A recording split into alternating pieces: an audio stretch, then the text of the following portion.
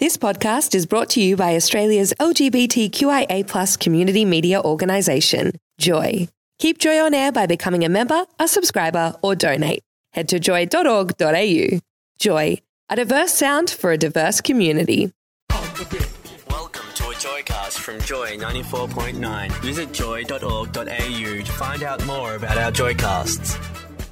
Scottish recording artist Sheena Easton crashed the big 80s and gained worldwide success with hits such as 9 to 5 Morning Train, Modern Girl and For Your Eyes Only, the theme song from the James Bond movie, and We've Got Tonight, her duet with Kenny Rogers. Her later work with Prince also proved a success, spawning Strut, Sugar Walls and You Got the Look. She's a 2-time Grammy Award winner, has recorded 16 studio albums, 6 gold albums and 1 platinum, and has sold over 20 million records worldwide. Hello, Sheena. How are you going? Hi, how are you? I'm great, thanks. It's been a while since we've touched base with you, Sheena, here in Australia. What's been happening? Because I believe you're heading on a greatest hits tour. What can we expect to see from you? Well, you're going to expect, hopefully, if you know my music and you're a fan, you're going to hear the songs that you've loved, the hits, the songs from the 80s and the 90s. It's a nostalgia night. If you hate the 80s and the 90s and you can't stand my music, don't bother coming because you're going to hate it. It's going to suck for you. But, it's the same as the show that I do in the States for my fans here. I focus on the music. I focus on the songs. There's not a bunch of dancers and costume changes and exploding things and flying, set pieces. It's really just an intimate look back at the years of my career. Is it true you didn't consider a singing career until you watched the movie The Way We Were with Barbra Streisand? You know, Babs singing over the opening credits had somewhat an effect on you, did it? No, that's not true. I've heard that, and I think that comes from a quote from me at one point when I was asked years ago about influences. By the time I heard The Way We Were, I was a teenager, and I'd been singing my heart out as a kid and dreaming about being a singer, since as far as back as I could remember, literally as a preschooler. I wanted to, be like the ladies I saw on TV. In my teenage years, of course, at that point when The Way We Were came out, I was in high school and seriously considering what I wanted to do for a career. And I had this crazy idea that I could go off and go to drama school, which I ended up doing, and, get some sort of performing career going. And a lot of that was due to the fact that when I heard Barbra Streisand's voice at the end of The Way We Were, I felt how it really touched me. It really meant something to me. Her voice moved me. And I had the feeling of, God, I wish someday I could do that for somebody else. And, Joni Mitchell, she meant so much to me when I was a teenager. I used to listen to her music, and I felt like she was singing about what I had felt and what I had gone through, even though I'd had no experience in life. But, you always think that the songs are about your life. And I was lucky enough that I managed to become a professional, and my fans will come to me and they'll talk to me about the songs that have personal meaning for them and how they've maybe helped them through a tough time in their life, or maybe it was a song that they celebrated to or danced to. So it's great to know that I've been able to be a part of some people's lives. She don't build her world round no single man, but she's getting by, doing what she can. She is free to be what she wants to be. No, she wants to be is a modern girl. Na na na na na na na na na na na na na. She's a modern girl.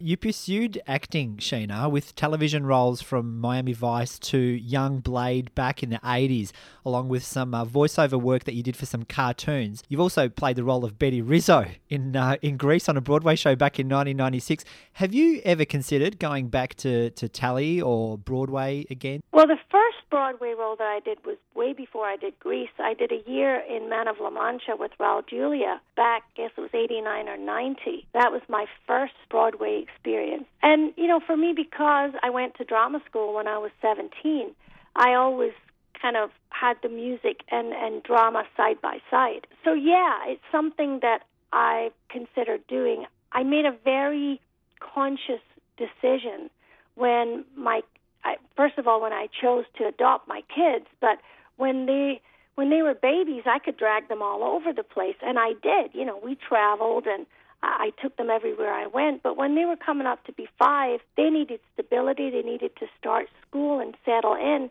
So that's when I chose to go to Vegas and sit down. I did 2.5 years of 8 shows a week and, you know, established kind of having my cake and eat it too. I got to be with my kids during the day like a normal person, and then I could go and do my show at night for a couple of hours. So I've spent, you know, all of their years of making sure that I wasn't an away-from-home mom. You know, I'd travel a little bit, but I was always home most of the time. That took me away from L.A., which is where I was able to do the voiceovers. So in order to do that, I'd have to go back there, and I'd have to kind of establish that as something that I was committed to doing. My kids are still, you know, they're based in Nevada, so while my kids are in Nevada, I'll be in Nevada. But yeah, now that they're grown up, they're, you know, 20 and 21 in college and off doing their own thing, I have the freedom, I guess, now to possibly consider doing some more of the acting work. So it's something that I would consider for the future. Yeah, if it comes up, I would consider it. What comes up the most often are offers to do Broadway roles. And I've always said no because I don't want to commit a year of my life away from home. But now I could consider doing something like that.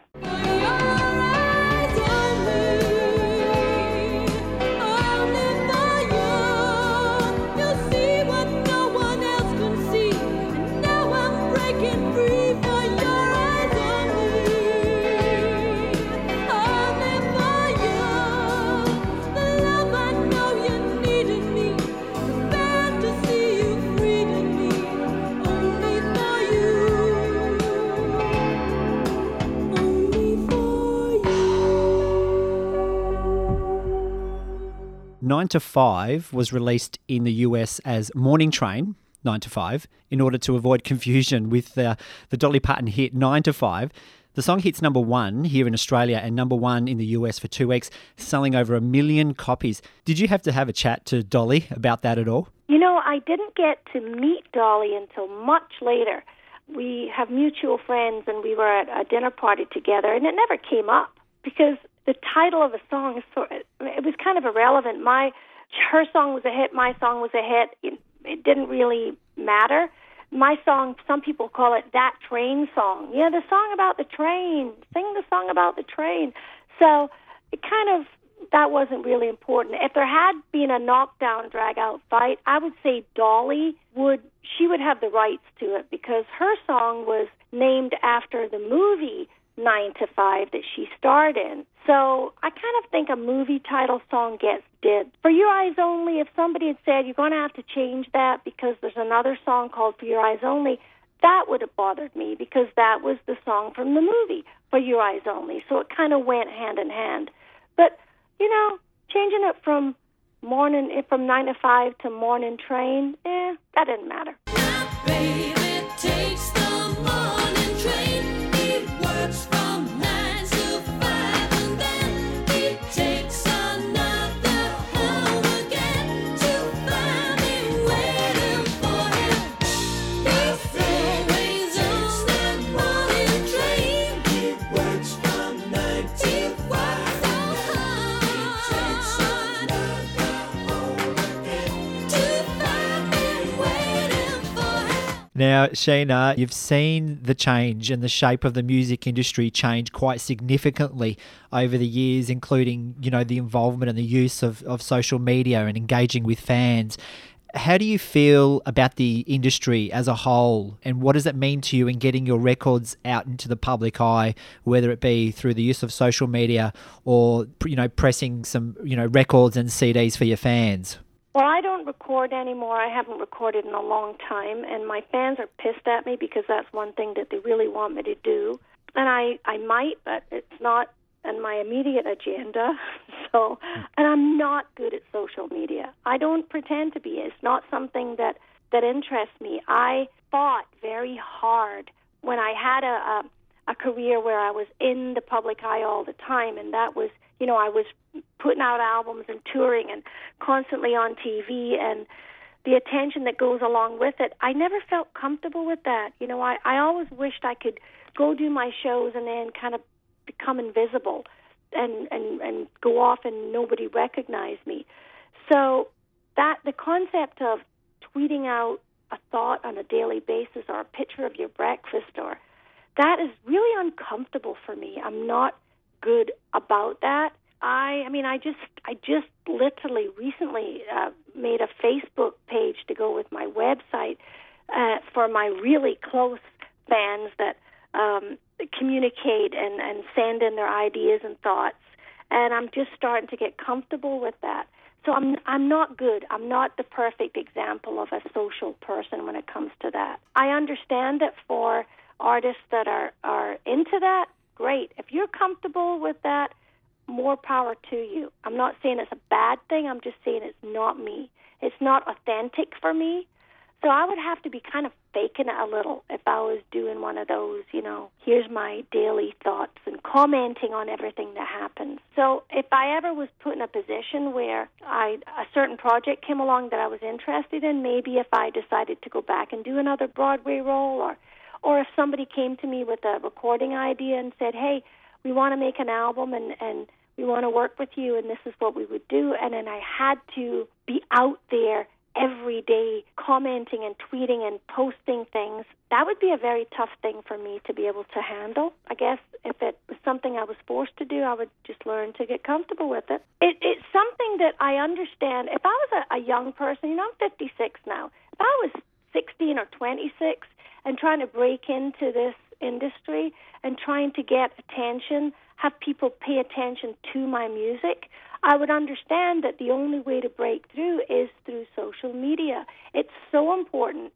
It is a tool for artists nowadays to get attention. That's not where my head's at. You know, I'm not looking for that level of attention. I'm not looking for that level anymore.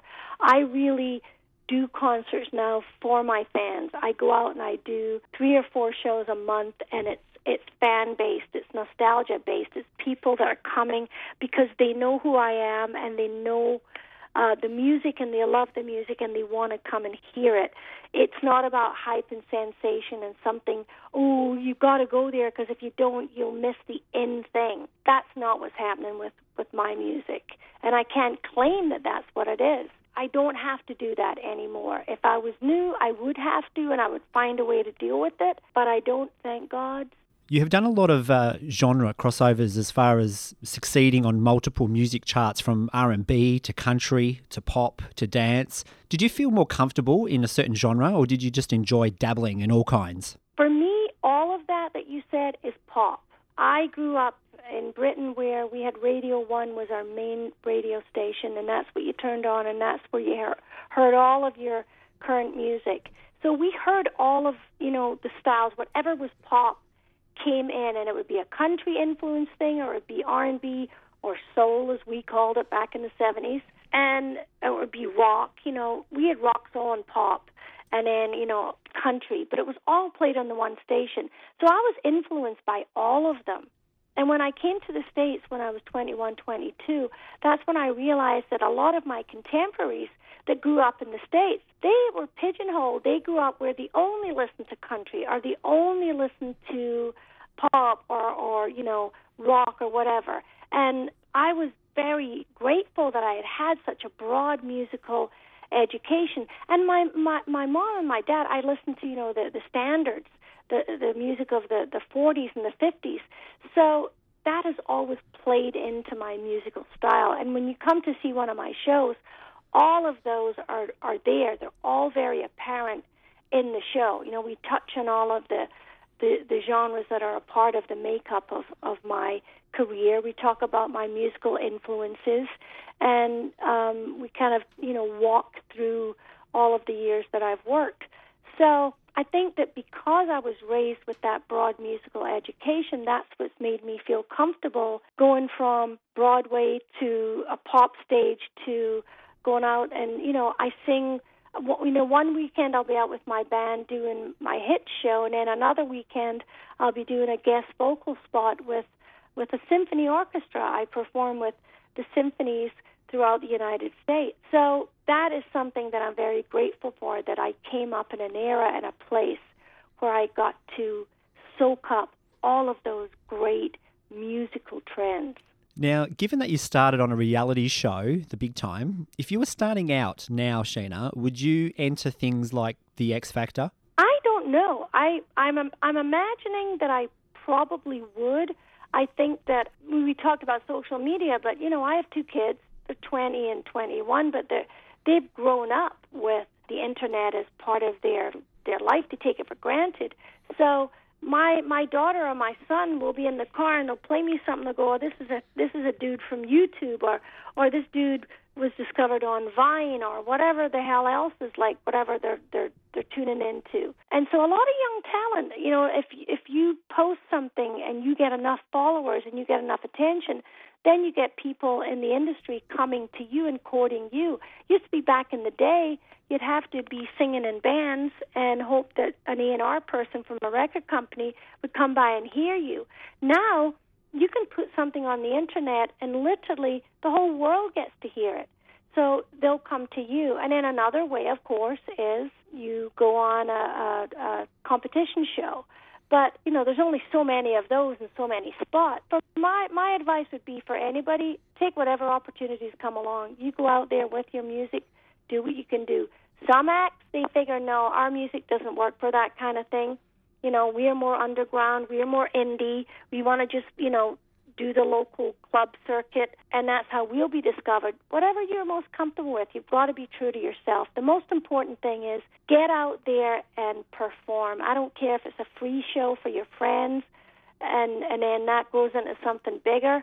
You post it on the Internet, but get out there and get used to dealing with the comments, people saying, "You suck, give it up," and just go through it, just ignore it and just keep going, just be loud and proud and strong and just do it. Now, Sheena, I'm going to take you back. You were absolutely flying back in 1981, winning the Best New Artist Grammy Award. And then in 1983, We've Got Tonight, a duet that you did with Kenny Rogers, hits the US top 10 and goes #1 on the US country charts. Share that moment with us, Sheena, and how calm, cool and collected is it to sing country with Kenny? Well, if you're going to sing country music, Kenny Rogers is definitely the way to go. And I love country. I've always loved country music, and I talk about that in my show. My fans know that they're always going to get a country song in the mix because I just love that genre. But Kenny was a label mate of mine. He was on EMI with me, and he was putting out a new album, and he had the idea to do the Bob Seger song, We Got Tonight, as a duet.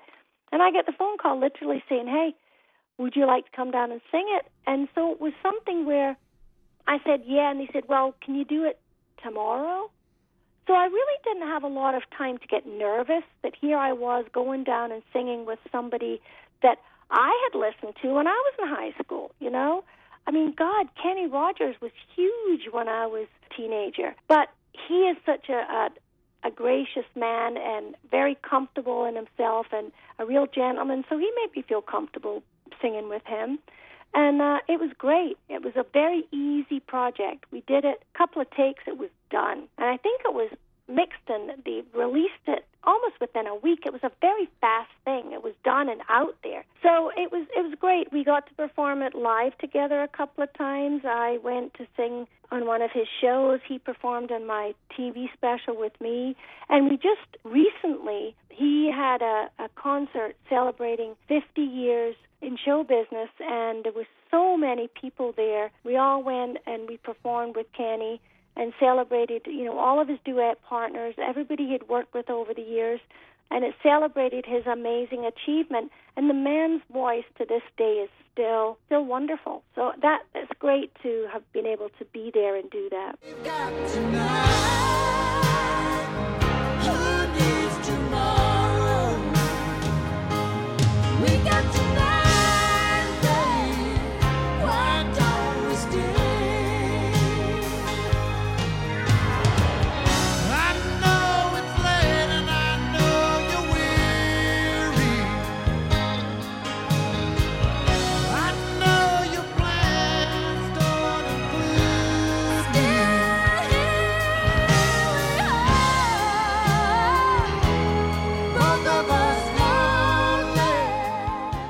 Now, Sheena, the response from your gay fans and supporters of the LGBTI community has been quite phenomenal over the years. They're such a loyal fan base.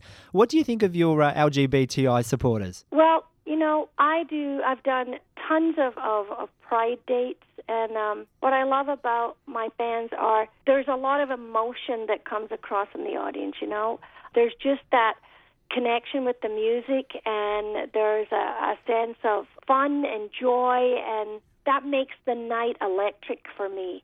And I have so many very, very close friends that are part of the community, and I've grown up with it. So I've always been very accepted and part of the crowd, and I don't know, just one of the gang, I guess.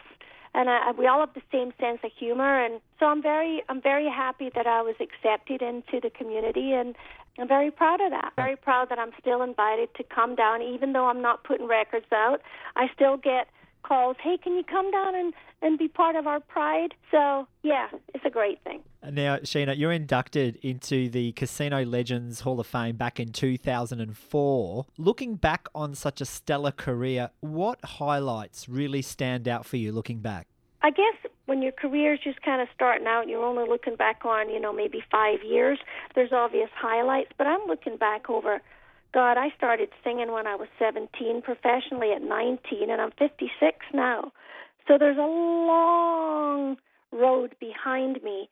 I think what stands out for me is that I've survived it, that I'm still here, and I still get up on stage and perform. The longevity of it still makes me feel grateful every single day. I never take it for granted. I never take for granted the fact that I still get to go out and do my job and people still want to hear me sing.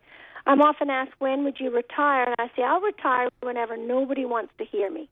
Whenever nobody shows up, when it's done, when the last fan is gone, that's when I'm retiring. I'll get out there with my walker and sing if they'll have me. So that, to me, is what I cherish the most. I also cherish the fact that, maybe not so much in Australia because I haven't been there that much, but in the States, I'll go do shows and I can look out in the first 3 rows. I can spot half a dozen faces that I know really well. I have fans that have grown up with me that I know on a first-name basis that, it's just great to see. When I go to certain cities, I go, oh, I'm going to see Chris at this show, or I'm going to see Evelyn at that show, or Alex at this one. That is great. That's continuity, and I love that. But then, there's the obvious highlights. There's the hits and the Grammys and stuff like that. Those were great moments. It's a great thrill to be sitting in an audience and your name gets called and you get the prize. That brings out the little kid in you that's getting a gold star from the teacher. We all love to get the medal or the gong, or, we love the little trophy. So those are great moments. But honestly, it's the combination of all of it. The fact that even when that all dies down, when I'm no longer putting out records and I'm no longer the one in contention for the awards, I still get to go out on stage and I still get to see the smiling faces. And I know it sounds kind of trite, maybe a cliche, but that's really, at this point in my life, that's what's important to me. Now, I need to ask, Sheena, how did you come up with the track listing for your fabulous album? Just tracks like, Don't Leave Me This Way, Giving Up, Giving In, Love Is In Control, That's What Friends Are For, Never Can Say Goodbye. Well, for me, that's it. I was approached, would I do a club album, and I wanted to revisit some of the classic kind of disco and to take some songs and make them disco. They weren't done that way, but let's approach it that way. But really, the producers that worked on that, they were the ones that really kept bringing me songs, and I go, no, don't like that one, don't like that one, don't like that one. It was like any other album I've done. I kind of like, it's a process of elimination, You have ideas, they hate it. They have ideas, you hate it. You find the ones that you both love, and that's how you can both get excited. If you bring a song into the studio and your producer says, I hate this, he is not or she is not going to give it their best.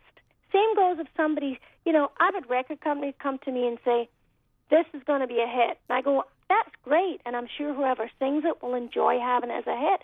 But I can't sing it convincingly. I don't relate to it. I don't feel anything. It just doesn't do it for me. So I've always had to at least enjoy it. If it's not a lyric that moves me, if it's a groove or a rhythm that I enjoy, but there has to be a connection. And with that, that was all about the fun. It was all about just having a blast, and I think that's what ended up coming across. One of your best known duets, Sheena, was the one you did with Prince. Now, this guy has got such a presence and an aura about him. What was it like working with Prince? Well, Prince is, in my opinion and in many of my musician friends' opinion, one of the greatest musicians of my generation. Whether you're in the business or out of the business, he will stand the test of time when they're looking back as he was one of the greats. And I was lucky enough that he contacted me early on and said, I want to work with you. So that Sugar Walls was the first collaboration. And then after that, we did several other things. And it was just great to be around, watch him work. Watching him putting a song together was amazing. I'd worked with many other producers before that. He was the first person I'd ever been in the studio with who you go in with an idea of what you're going to do, and something happens accidentally. Usually it was because I would sing the wrong thing because I didn't know the song. He'd like go, here, listen to this. Do you like it? I love it. Let's do it tonight. Tonight? I haven't learned it yet. So let's take 10 minutes and learn it. So I'd go in and I'd mess up and I'd sing. I'd come in early or late, or I'd sing the wrong melody line. He'd go, wait a minute, what did you just do there? And I'd go, I don't know, play it back. He'd go, oh, that's not what I wrote, but I like that.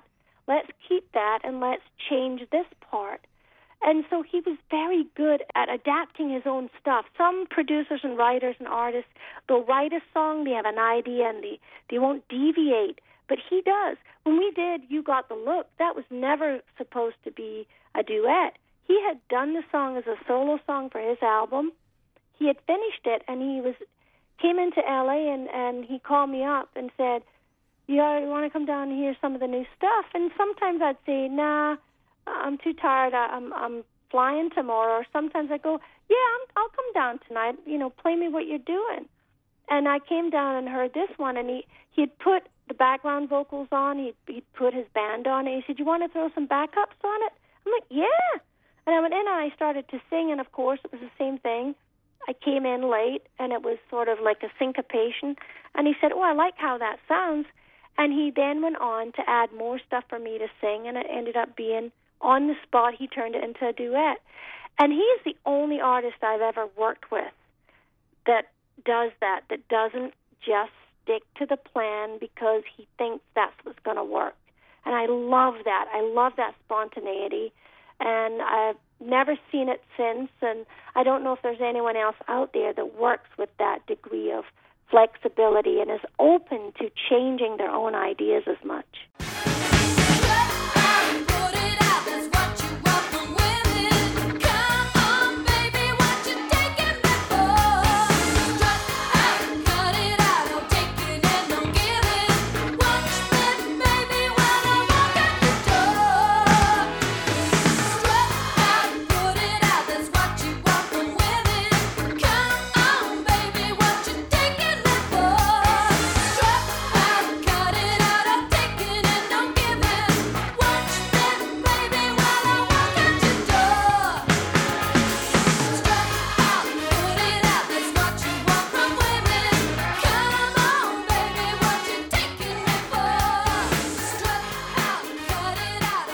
Thanks, Sheena. Well, thank you for having me. I've really thoroughly enjoyed it, too. Catch you on the 5th of December at the Palms. All right, great. I'll see you then, guys.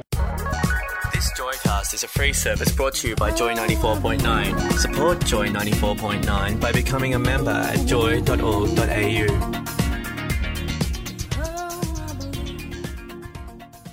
Thanks for listening to another Joy podcast brought to you by Australia's LGBTQIA+ community media organisation, Joy. Help keep Joy on air. Head to joy.org.au. Joy, a diverse sound for a diverse community.